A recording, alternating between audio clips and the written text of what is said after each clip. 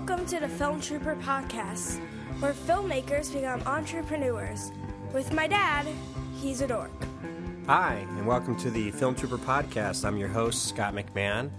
And today's episode 4, is taken from the archives of an older podcast I did a couple years ago now. And I have to apologize for the quality of the audio. I was trying to do something different with my audio recorder and not use the same microphones I normally use when I'm in the bars and pubs and stuff like that up in Portland.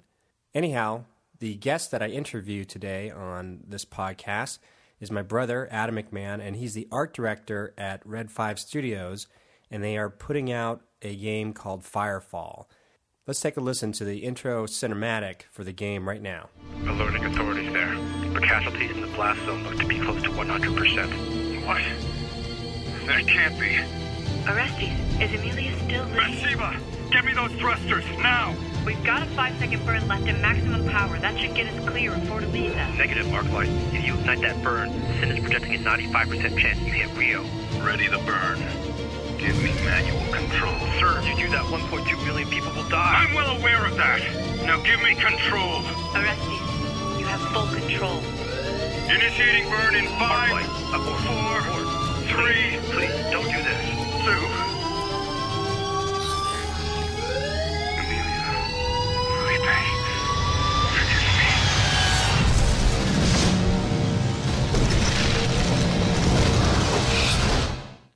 me. Ooh, FireFall. It doesn't quite end like that, but yeah, you can check it out at firefall.com. Okay, so let's get on with the interview and hope you enjoy. What's interesting, we're not in either Hollywood or Portland. We are actually in San Diego. This is the week the infamous Comic-Con starts, and although I won't be attending, I've attended many years, and today I have a special guest. Happens to be someone I've known my whole life, someone I've known, and he's known me my whole life. Wait. He's known me his whole life. Anyway, it's my younger brother, Adam McMahon, and he's the art director at Red 5 Studios in Irvine, California, and they are making a game called FireFall. So, welcome to the show, Adam. Hi, glad to be here. That's it. Yeah, you just talk. Right. Just what? So wait, are you going to Comic-Con this week?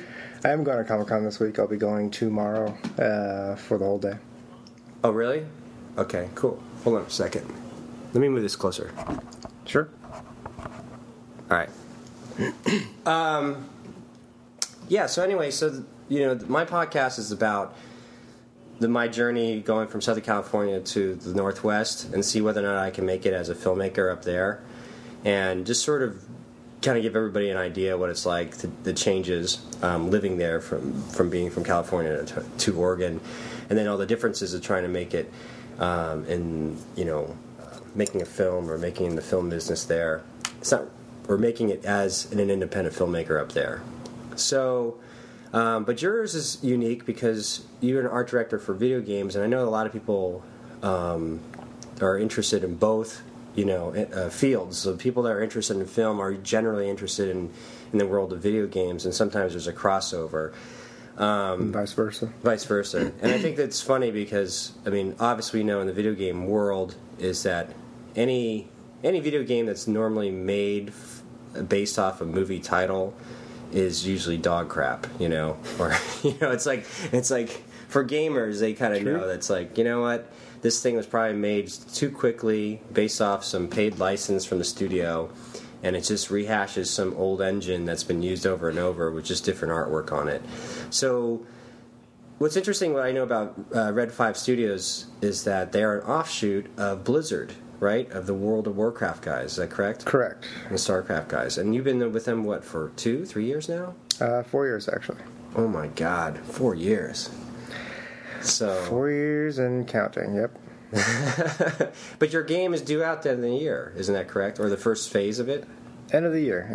Okay. Yeah. So for people that don't know, I have to assume that most of my audience, which is basically our mom, the only person that listens to this show, imagine she has no idea or have any idea what games are about. They know the difference between a movie and a game. So really for the layman, can you give us a rundown of what FireFall is all about? Yeah, FireFall is a game that takes place in future Earth. The year is roughly around 2233. What happened was that we had discovered some technology that... Actually, let me roll back there. I guess let me break it down to more in simpler terms. So it takes place in future Earth. It's a sci-fi game that is essentially a third-person / first-person shooter. Kind of going blank on there. No, I'm trying to figure out what's the best way to explain this. Well, let me ask you, who came up with the story? Because it's about what I can and what I cannot say. So. Oh, okay. Well, just say what you can say, and or about what you don't say. But let me ask you a question, like who came up with the premise? The premise. I mean, basically, the way things tend to work at Red 5 Studios is that the entire studio gets involved with everything. We believe in self-empowering the employees and having a game that truly is something that was divulged and created from the entire studio and not just a couple of minds up in upper management. So with that being said, the studio was created by Mark Kern, the CEO of Red 5 Studios. He was the team lead at Blizzard, working on World of Warcraft. He worked on StarCraft and Diablo and some others. The initial inception of the game has changed so drastically that it's hard to say, where did the original idea come from? Because the original idea has changed so much that, it's now really ownership of the entire studio. Right. We essentially started off with something that was probably a little closer to what we are currently at as far as the conception of it, and then we deviated quite vastly based off of a lot of trial and error, a lot of iteration on art styles, looks, gameplay, game mechanics, different games that have come out that were kind of either direct competition or just had something about them that we were interested in. But we really quickly realized that we started kind of going off track of what we were trying to accomplish. So we kind of reined everything back in, rescoped the size of the project, rescoped a lot of different things, and started narrowing our focus down and figuring out, okay, what is it that we really need to deliver? What is the type of game that we want to make? And then just went from there. Okay, so what we'll do is I'll post links to FireFall and Red 5 on the site so people can get a better look at what the game is all about. Now, from a first perspective of what I saw of the game, of the trailer and stuff like that, it definitely looks like not a first-person shooter, but it looks like a shooter game that looks like it has team co-op capabilities. And it's if somebody who doesn't really know, they might heard of Halo and something similar to that. So where does that sort of differentiate between those two? Like I said, if I just said I'm not a gamer, I'm just looking at it for what it is. I'm like, oh, it looks like, first of all, it looks really good. I mean, the artwork is really clean, sharp. The characters are pronounced, a unique style there, and not just because you're involved, but I'm kind of. No. Because if I was trying to be myself, I would totally rag on you, but I can't. So that means that you guys did a really good job. So anyway, yeah. No, the art is the first thing you see, and it's something that we spent many years on, really, just iterating on and trying to hone in on what we felt was not only something that was unique and attractive to a global market, but that really kind of just struck a chord with us. So, at first we started off doing the art style that geared more heavily towards the Western influence. And Western influence tends to be closer to photorealism. You take games like Call of Duty, even Halo, the way it's rendered and stuff like that. They tend to use a lot more photo sampling and rely more heavily upon real-world influences. And one of the problems with that is that we're trying to appeal to a global market, including Asia and Europe, and various other places as well. But the Asian market has a very distinct style and flavor as far as what they want in their games and what they want the games to look like. So how do you do something that appeals to both markets? You have to do a lot of research, do a lot of studying, do a lot of different practice. There's not too many games that really do have a global appeal like that. So taking what does work over in the Asian market, taking what works over in the Western market, and trying to find some sort of homogenization that actually is going to, sing was really difficult.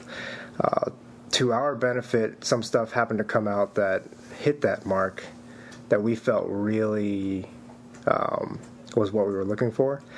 And, we got lucky. And we happened to not only, have this come into our view at the right time, but we were also able to capitalize on that. We even got one of the artists that was responsible for some of the artwork that we had seen that did happen to fall into this category. Oh, really? Yeah. Oh, cool. Are you able to say who it is, or? Well, yeah. I mean, I've mentioned before in some of my other interviews and blog posts just that. Well, first of all, let's say that the other interviews and blog posts are people that actually read and listen to that stuff. Right. Like this one, nobody's going to hear it, And it's funny you talk about sort of the more global style appeal of the artwork. Mm-hmm. I say it's definitely more stylized. It's not on the realistic end, and but it's not necessarily cartoony either. It's a weird kind of hybrid of it. And I only have to ask you, for the Asian markets, have you made all the characters with big round eyes? I only say that because we had friends that went to China on a tour, and so it was like all these Americans on this tour in China, and their tour guides kept saying, as they were directing them to one thing to another, kept telling all the Americans, "Okay, now open your big round eyes and look over here." so they just kept cracking up about the big round eyes, and then Japanese anime with the eyes are so pronounced. So I don't know whether that had any influence any of the stuff you guys are doing. No, there's. If you were to look at it straight on, you would see some Eastern influence in the actual the tech and the armor designs. Where you have the enlarged boots and feet and just kind of anime-ish looking armor designs.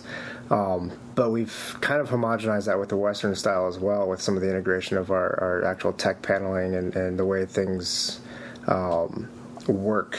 And the way the shape language is set up. But as far as the actual Asian influence goes, to be honest with you, some of our characters do have actually very large eyes. Normal. So it did. I called it out. But, it's not as noticeable because they don't take up half the face. It's one of those things where we've taken them and pulled them back just a little bit, but they're still very large for human standards. Well, you really should just make one dude with two eyes. That's the character, and his name is American Joe. No, I'm kidding.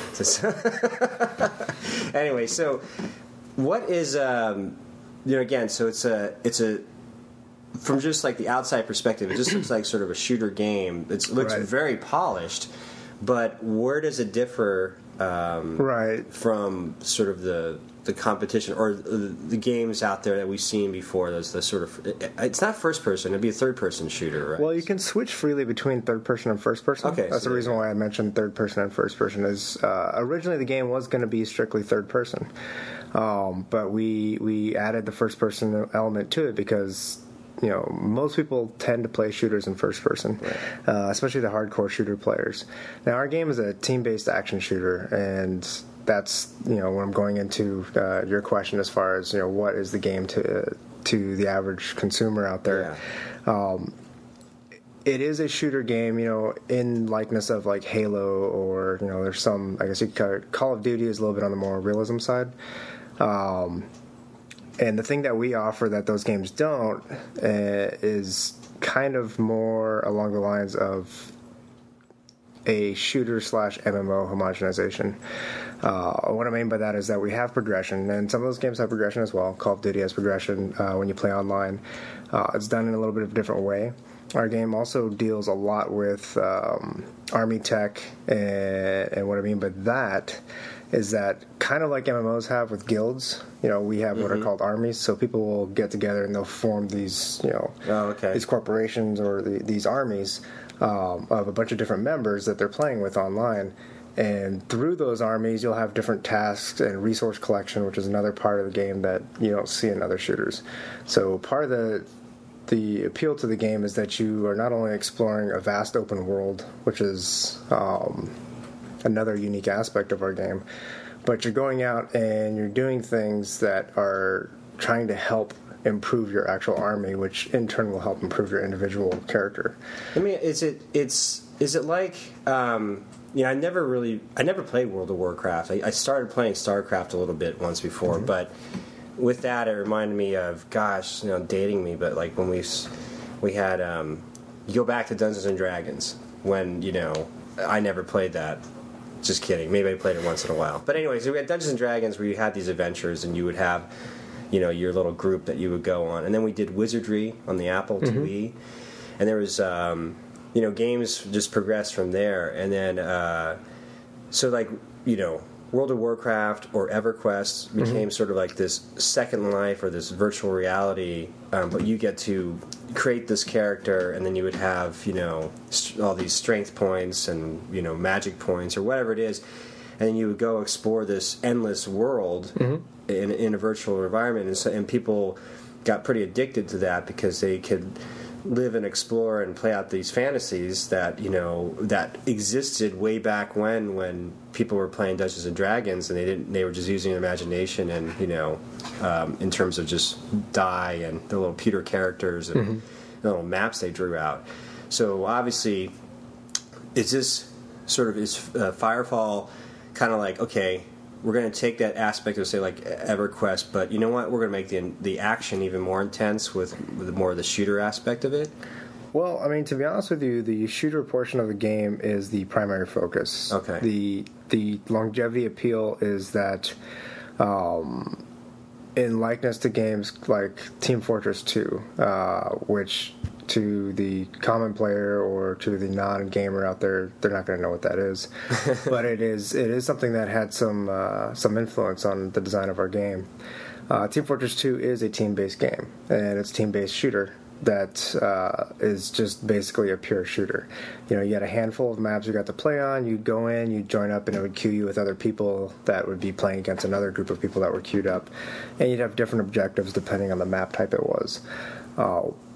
Basically, with our game, the primary focus is very similar. It's still a shooter at heart. The core of the game is going to be around the combat and around actually playing against other players. The bulk of longevity will be from player versus player interaction and basically trying to climb those ladder boards to be the best at either your class or just the best overall. But integrated into that, of course, is this rich open world that we have, which allows players to explore content without playing against other players, to go and see, the world that we've created, which, what FireFall is it takes place on Earth. And it's about this cataclysmic event where the melding, which is this basically evil entity, has come from a different dimension and entered into our atmosphere and started consuming the planet. And, what the humans have had to do is use their technology and their resourcefulness to basically fight back the melding. And it took a while to get the technology to fight it back. Is there any, landmarks that would people go, oh my god, we're fighting New York City, check that out? But it's, totally, post-apocalyptic. Right. But it's, post everything screwed up. We do plan to have some, what we call old world assets in there, which will kind of distinguish different landmarks. But for the most part, the world will overall actually feel almost like an alien planet. It's going to be very lush, very vibrant. You're going to have some whimsical plants in there and yet some very, ominous and dangerous looking things too. But, color is the one thing we didn't want to shy away from, which just happens to be the tendency of the majority of games today. They happen to have very bland palettes, a lot of grays and browns, and that was something we definitely wanted to change about how games are made. So So it's a little bit more punch in the color and the contrast because it is vibrant. Yeah. As opposed to, like you said, like a more desaturated, gray toned, Saving Private Ryan type style of look. So that's cool. Now, obviously, I know, I've been watching you on this project for a long time, and you've been just working around the clock. So, so you guys have a launch or a beta launch coming up at the end of the year? We will have a beta. No date has been announced or determined as of yet. But, when it does, we definitely want to make sure that we get people in. And, the people that are on the forums are a bit more aware because we keep that pretty... okay. We're pretty transparent as a company. Yeah. So we like to keep people informed, keep them informed of what's going on with the company, keep them informed of what we're developing. And as far as, like, the beta program, basically when we know and have a better idea of when we plan to do things like that, we'll let them know. Yeah. We have my brother's dog, Cody, who's just, what is it, half chow? Half chow, half shepherd. Half chow, half shepherd. He's just panting and putting his head right in my lap. Anyway, so... Is it too hot for you? It's a little hot down here. A little warm. Nah, he's just big and needy. Wants attention. So, it's funny about the video game industry because, we worked together at PlayStation for a while, and, I was in the movie department, so I never was 100% totally in the game development. I was always kind of on the fringe supporting what they call the fluff. So it was never quite the most important thing about the game, In movie making, really the core of movie making is the story. Is you have a solid story, then the rest of it will just kind of come into place to some extent. Mm-hmm. And I always felt like in games, the core is gameplay, Mm-hmm. Because we've seen a lot of we've seen a lot of games that have gorgeous art, but the programming might be shabby, or the programming is solid, but the reality is the game design and the gameplay is just boring, or it's been done before. Mm-hmm. Whereas some game that has kind of shoddy artwork or just sort of elementary artwork has this unyielding sort of addictive gameplay, and that's sort of the key to, at least in my perspective, of the world of games. I don't know if you agree or not. No, I mean. The artwork only does so much to help pull you into the game. Being an artist, you always want to make sure that it's something that people are pleased with on the long haul. But the reality is that the gameplay is what makes a difference. If a game, and depending on the game type, some games actually do kind of make their mark based on their story. Mm-hmm. But those are more along the lines of adventure games, where story is what drives the whole entire game. So that makes a big difference. But in most cases, the gameplay is key. I mean, if the gameplay isn't fun, it doesn't matter how beautiful it looks. People are going to put the controller down or what have you, and that'll be it. No one's going to keep playing it. So I just felt like the graphics can continue to get better and better, but at a certain point, the consumer base is so savvy that they'll know, I'm just kind of bored of this game. It's just not, or it's buggy, or it's not really challenging me. It's not engaging enough, or something. Mm-hmm. Now it's funny. I always felt this way about the video game business, where people are from the outside, well, how does it all work? How does the industry work? And you have video games of all types. You've got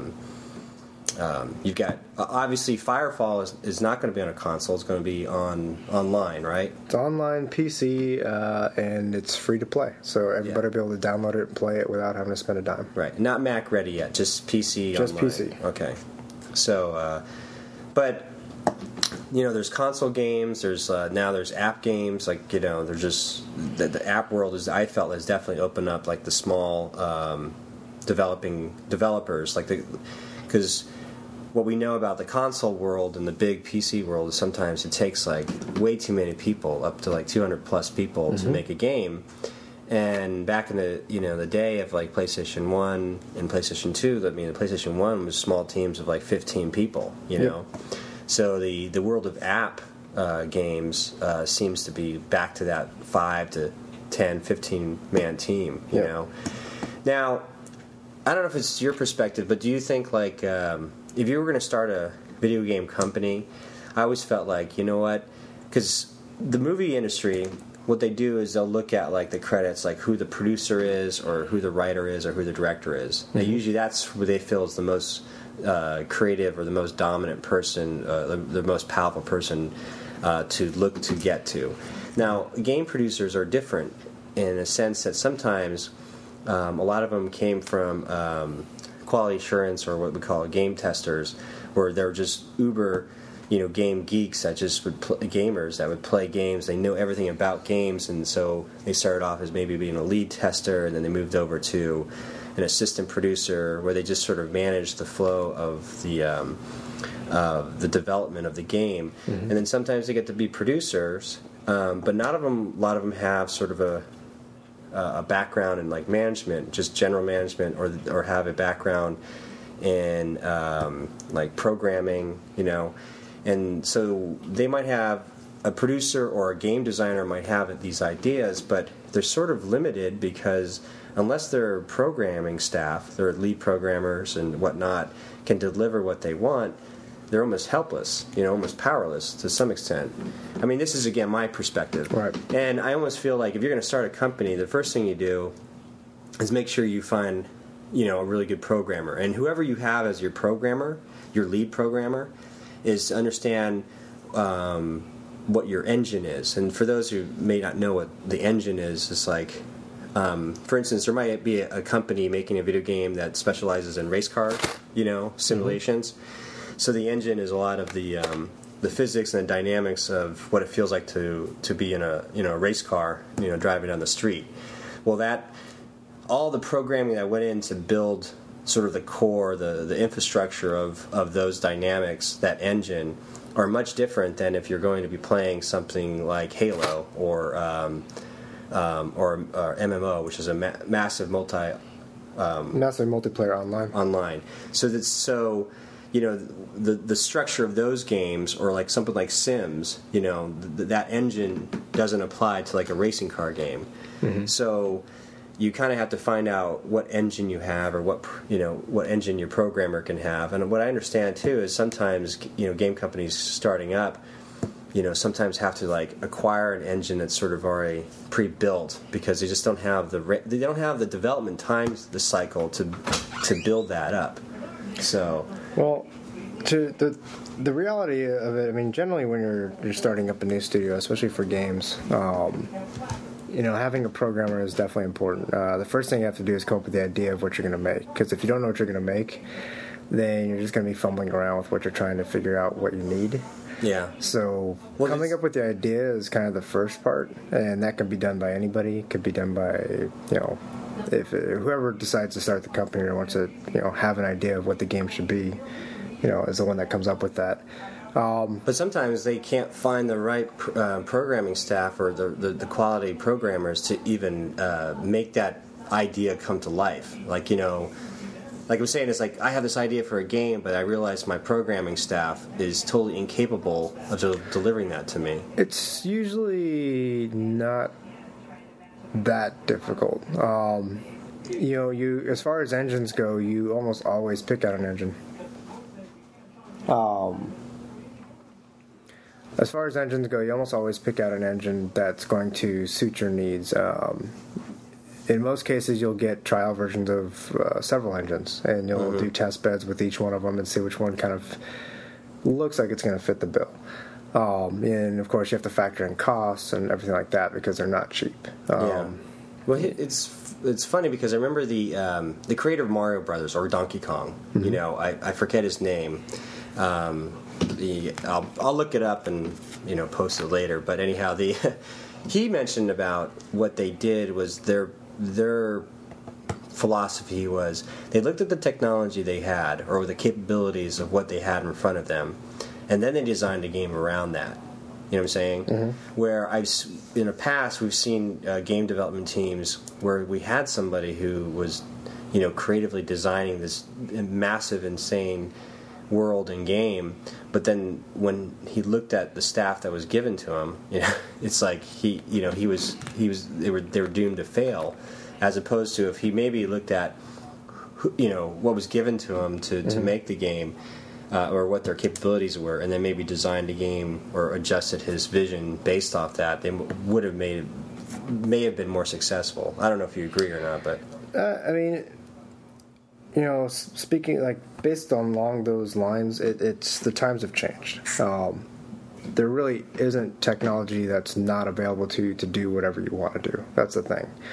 So, surrounding yourself with the right staff, of course, is important, but knowing the idea of what you want to make and then figuring out, and then going through the arduous process of actually finding the right people, because, having hired several people myself, and being a part of the hiring process over the last 4 years,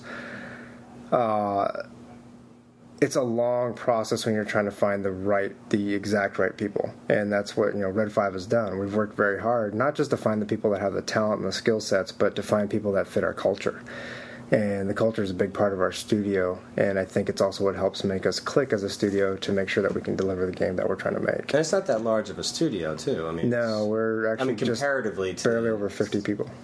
Yeah, and that's relatively small compared to what the average next generation game is. What, 300-400 people plus, or maybe Yeah, I mean, right now the average next generation game is, they're pushing close to 200 people, anywhere between 100 and 200 people. Right.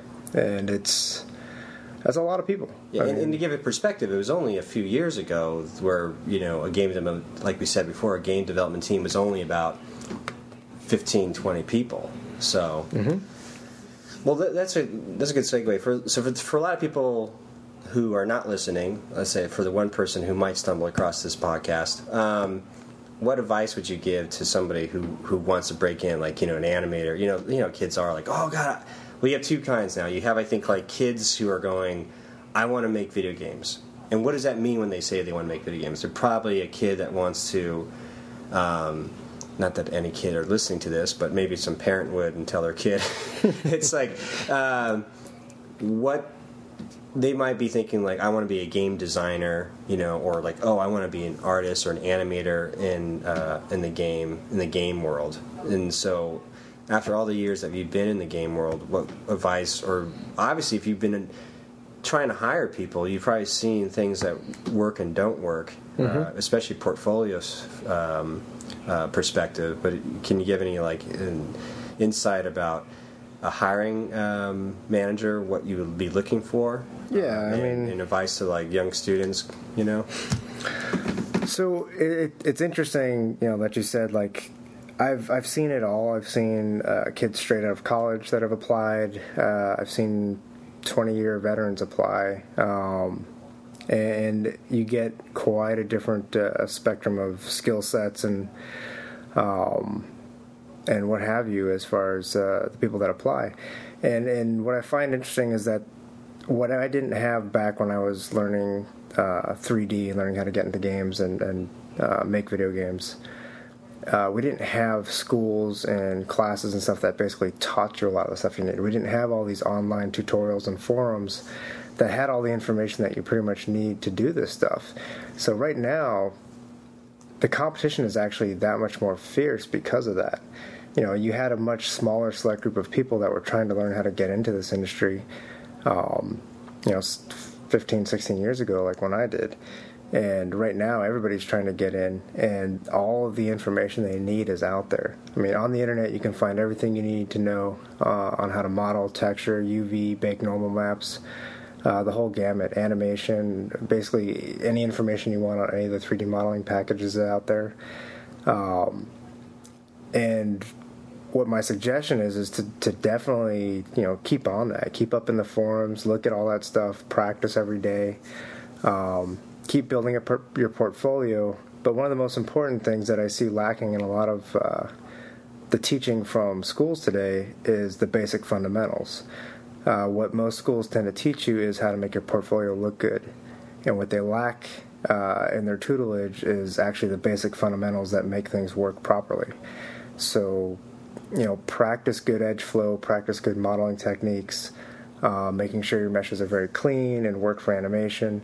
If you're an animator, really learn the ins and outs of everything. Don't just be specialized in animation. Learn how to build your own rigs, learn how to do IK, FK, Practice the basic animations, walking, running, different emotions, making sure you have a good sense of gravity. There's really all the information you need is out there on the internet, and the best part is it's free. Yeah, it's the same thing in the world of film and independent filmmakers now. It's these kids coming out of high school. I mean, they know so much about making videos and getting it posted online, and the cameras have gotten so much better. So production and all this stuff has gotten so much better. But what they lack, a lot of them do, is just sort of the life experience or just the ability to really craft a solid story. So again, the basis of the film is a solid story. And you can see a lot of young people just sort of exploring the visuals, and not quite exploring the story end of things. And I guess that would be the same on a small scale, the video game world, because it takes so many parts, like programming and art and design, to make a game, especially for to sort of traditional console or online or type of game. But that's what the world of app games for the the Android and the iPhone are just opening up so much for these weird, quirky games, that have different gameplay and sort of flash-based art. So, and actually, there's a website called GameSalad.com that for you can sort of design your own game based off all these tools. Like I think you pay like $100 to use their technology, and so you can use like whatever little engine they have, like a Tetris model or a bubble game, But you can use the artwork that they have to sort of redesign your own game, and you could post whatever game you create onto submit it to iTunes and or Apple for the permission to get it up there to be sold as an app or free download or whatever. But they also give you an opportunity to upload your own artwork if you just want to like skin it over existing games, So already there's signs of like the layman, somebody like myself, who may be able to craft their own graphics and artwork, but don't have the programming knowledge or have an understanding of the game engines. But if somebody gave you sort of a model, your own creativity could maybe look at that and kind of use the tools that were given to them and make something very basic. Obviously, it wouldn't be very complex because you would need further programming knowledge, but it does give it an opportunity to reach the masses that may not have been there before. So, yeah, it was funny what you said about the kids and sort of the basic foundation. What about just like basic drawing skills? I remember a lot of artists that we got, they learned how to sort of do all their artwork in the computer, but when you saw their actual drawing skills or just basic art skills and understanding of contrast and perspective and shapes and so on, and just that kind of basic knowledge, they weren't very good at all. So I don't know if that has, if you've seen that has any major impact on some artists. To be honest with you, I used to think it did, and I do think it's still a huge benefit to have the traditional skills along with the 3D skills. But I have seen some very good 3D modelers that can build amazing things in 3D, and it's proportionately correct, and everything looks amazing, that can't draw a lick. And so it's very interesting. I mean, they work great from concept, so they have really good kind of translation of 3D spatial skills from 2D concepts, but it's almost like a mathematic model. Yeah, for whatever reason, they can't actually draw it themselves. Interesting. Do I think it's 100% necessary? No, not anymore. Do I think it helps you 100%? Yes. Yeah. I remember I did a lot of compositing, so in the film world and graphics, it's like, you would take a lot of these, when we did pre-rendered movies of 3D stuff, you would take a lot of 3D elements, and then we'd have to composite or compile it all together in the compositing programs. And I found that my art background in fine arts helped a lot, because a lot of times you didn't have like the actual 3D renders didn't come out 100% the way you kind of hoped it would. Mm-hmm. So you do your color correction, you would do your effects, you would fine tune these tricks, and because just some basic painting background I had, I was able to apply that to the world of compositing, and it was really sort of painting in the compositing world, and I felt like, wow, that if in the best compositors that I worked with, they had an amazing art background, like painters and so on, and obviously that crosses over to matte paintings, and so the world of visual effects, those people who do digital matte paintings, mm-hmm. they're not only rendering it from painting in the computer, but they're taking photographs and manipulating them,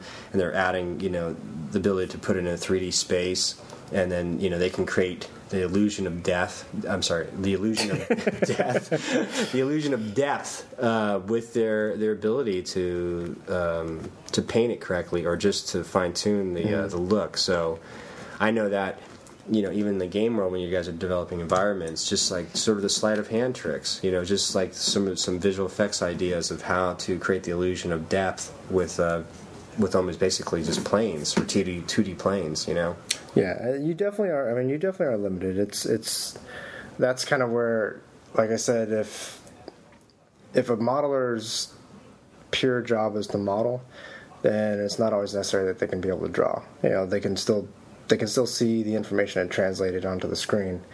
But that's kind of where their scope is limited. And whereas you get someone who can draw and they can do more compositional pieces, they can help troubleshoot areas that someone who isn't really trained traditionally or have that same sense of lighting and composition to kind of branch out and do other things, or to even help set up scenes, or maybe depending, since lighting is all handled by the engine most of the case now, mm-hmm. There's very little to no lighting actually hand painted in the textures. That kind of skill set isn't as necessary. Interesting. So, yeah, and but sometimes, like I remember they had like sometimes the programs would be limited. So if you had a good artist that could sort of work with those limitations, they could use their art skills to sort of kind of mask that sometimes, mm-hmm. on certain games. But it's interesting to see the changes. So where have you seen, from where we started in the game world, pre-PlayStation 1 launch, and sort of the tail end of Super Nintendo and Sega Genesis, to where we are now, and where do you think games are going in the future? It's tough. It's funny that games have kind of reverted back to the old days. Like you mentioned before, with the app games. With app games on not only just portable devices like cell phones, but with all the tablet PCs now. I mean, oh yeah, that's true. Tablet PCs are kind of the next craze, and the actual graphical prowess of these things, even on my iPhone. I mean, it's the equivalent of the PlayStation 1, PlayStation 2, and it's probably closer to PlayStation 2. It's quite, mind-boggling what you can do now with these things. Games are getting to the point where they're at a point of no return as far as profit versus costs. I mean, the reason why the trend of games has gone towards microtransactions, which is why we're doing the free-to-play, Right. Well, let's explain that. So the business model for FireFall is microtransactions. Microtransactions. So the game is free to play, and if you so choose, you could play it for free forever. So there's no pressure in having to spend any money to actually try the game out. But people always ask, well, how do you plan on making money? And the current business model that is growing very rapidly is the microtransaction-based model. So we're not limiting any of our content like some games in the past have done, where they give it to you for free, but you can't actually play most of the classes, or you can't actually explore most of the world because you have to pay us a $5 a month fee or $10 a month fee or what have you. We're not doing that. We're not limiting content. We're not selling power, so players can't basically buy their way to the top. We want to offer things that are things that players would want to, use to either embellish their characters' visuals. So, purchasing different colors to help tint your armor, or purchasing different hairdos, things like that. But the real thing is, with our resource collection in our game, it'll come down to things like time savers. Anything that can save you time is generally worth the money to put into it. We haven't really announced kind of what we're going to have for sale or how things are going to work. And to be honest with you, everything could change, later on. Yeah. These are just kind of things that we've thrown out as ideas.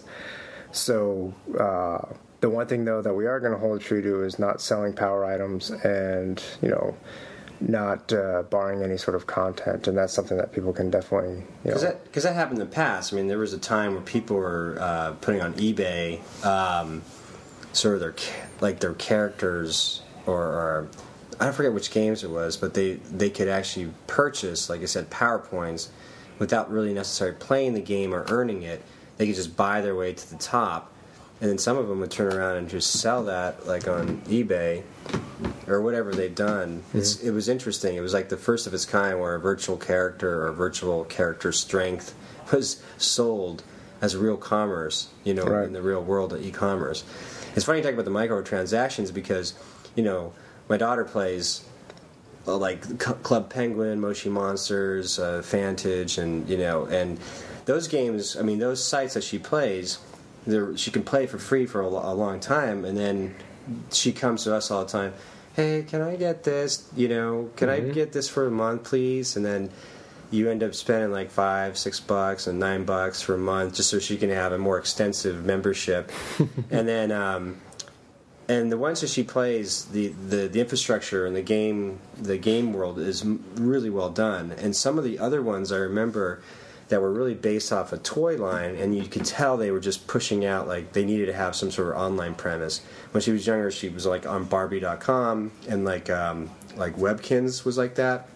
So Webkins, you would buy these stuffed animals, they have a code, and you go into the online and you would try it. And I can't tell you how many times like Barbie would crash or Webkins would have some problems, and you could totally tell that they were just pushing, their toy line, and they just needed to have some sort of online premise, but they really weren't focused on the quality of their online presence, as opposed to Club Penguin, which apparently was made by like a few dads that were in the industry. They made it on their own, and they got it, so they had a solid base, and they did so well that Disney just came in and bought them. I don't know how much. It was some ridiculous amount of money they bought them for. Wow. So it was like, several hundreds of millions or something like that. And then so they, actually, your wife might know.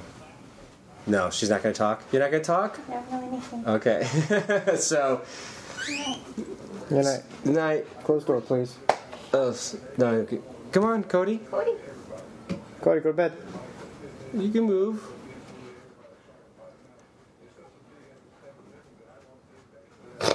He's old. He's tired. Anyway, so Club Penguin, Disney bought them, and then so they bought them and they sold for like whatever hundreds of millions of dollars, and then they keep going. Like they're still running the show. But they just have the Disney tag on it, and then they turn around and they start making merchandise.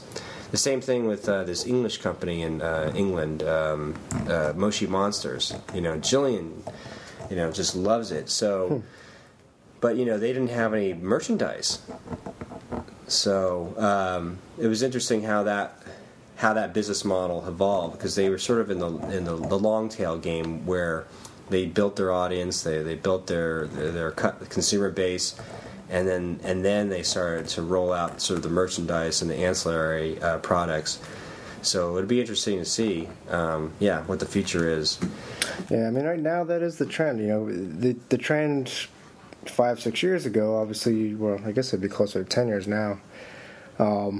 With MMOs in particular, was the monthly transaction fee, the $10 a month to play. Right. But the problem that people saw with that was that you didn't know if the game was going to be any good. You may get the game for a month for free without having to pay, but you've already paid the $50, $60 to buy the box. Oh, and right. so your investment is still lost because you got a game that you weren't really happy with, and now there's really nothing you can do about it because you can't play it without paying the monthly fee. Right. And there's a nasty one for a while, like when my daughter was on Disney, she was on like Pixie Hollow, so we signed up for like 1 month, Mm-hmm. but we didn't know when the fine print was like, it was like automatic payment.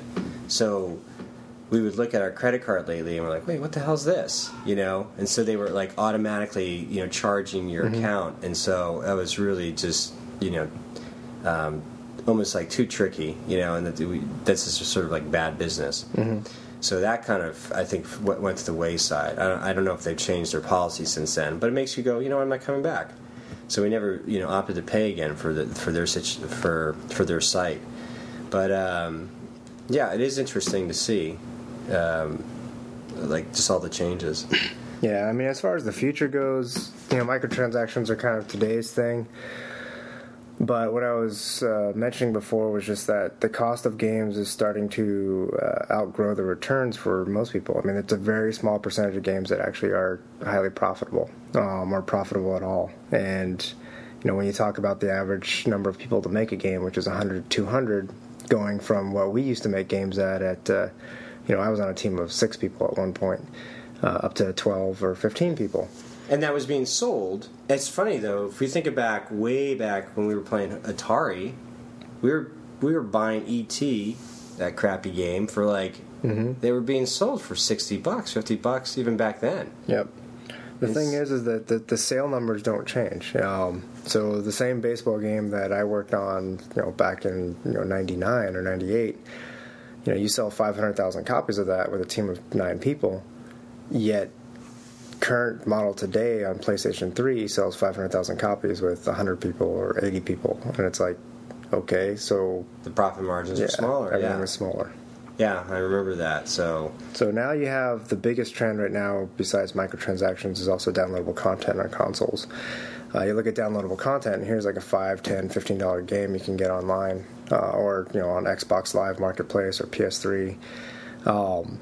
And they're shorter but still fulfilling games that are fun to play. And like you said, it goes back to gameplay. These are games that are designed well, and they're a lot of fun to play, and only took 3 people to make. So right. And then the actual cost of what used to be the packaging and the distribution of the actual discs are no longer relevant.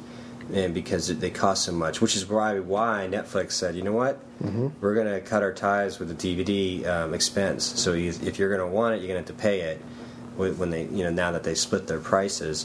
Because I think they're hoping that everybody just goes streaming, because obviously that must be a higher profit margin for them. So, well, hopefully, as long as they can actually get the current movies online fast enough, because sometimes you have to wait quite a while before they do. Well, yeah, that's the problem with their DVDs too. I mean, you still have to wait like a month, 2 months before the new releases are even available on DVD. So, so it'll be interesting to see. And they don't control, sort of the licensing. I mean, they have like a short-term licensing with the studios, so it's, so it's.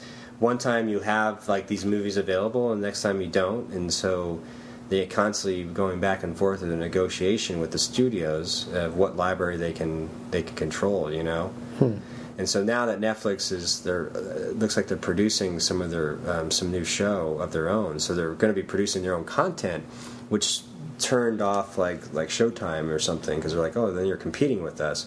So they kind of played more hardball in terms of the licensing contracts, and I don't know. For the consumer, it's just more of a mess, So we'll see what happens there. But anyway, it's almost an hour into the interview, which is, I try to make this show an hour, and I was hoping I would insult you more, but I didn't. So. So yes, I'll be back in Portland tomorrow night. You're going to Comic-Con tomorrow? I will be at Comic-Con tomorrow, and both on business and pleasure, so it'll be fun. The Comic-Con. I remember the days when I used to go there and there was like hardly anybody there. Yeah, when it was purely comics. It's actually when they incorporated video games into it, it kind of blew up. So or movies. Once they got all the marketing dudes with their movies, then it just became ridiculous. Because it's funny, because if you go there now, if you go to the main floor, if you go to the far end where all the private dealers are, it still feels kind of small. Yeah. You know. And if you go to Artist Alley, where that was the greatest thing, because you can meet all your favorite artists. I remember getting a chance to meet a lot of the original Disney animators back, way back when. And you had an opportunity to meet them and get autographs, and it was, much more personable. But that stuff still exists on the sides. It's like all the stuff that's in the middle of the convention hall. It's just all the marketing like overload, Yep. And so, and then if you have like a special talk by some of your favorite actors or writers or directors, I mean, the wait to get in those halls are just ridiculous. Yeah, it's I've never done any of them because of that. Although I am planning on attending one of the panels tomorrow, so we'll see how that goes. Well, cool. Well, we didn't actually, real quick, we didn't get into what FireFall. You have a deal with a certain comic book company and a certain artist, a team of artists and writer. If you want to just expound upon that real quick. Yeah, so FireFall, one of the things we wanted to push in the game as well was the story element of it, and the story is what's going to help keep it going and allow the universe to expand the way we'd like it to.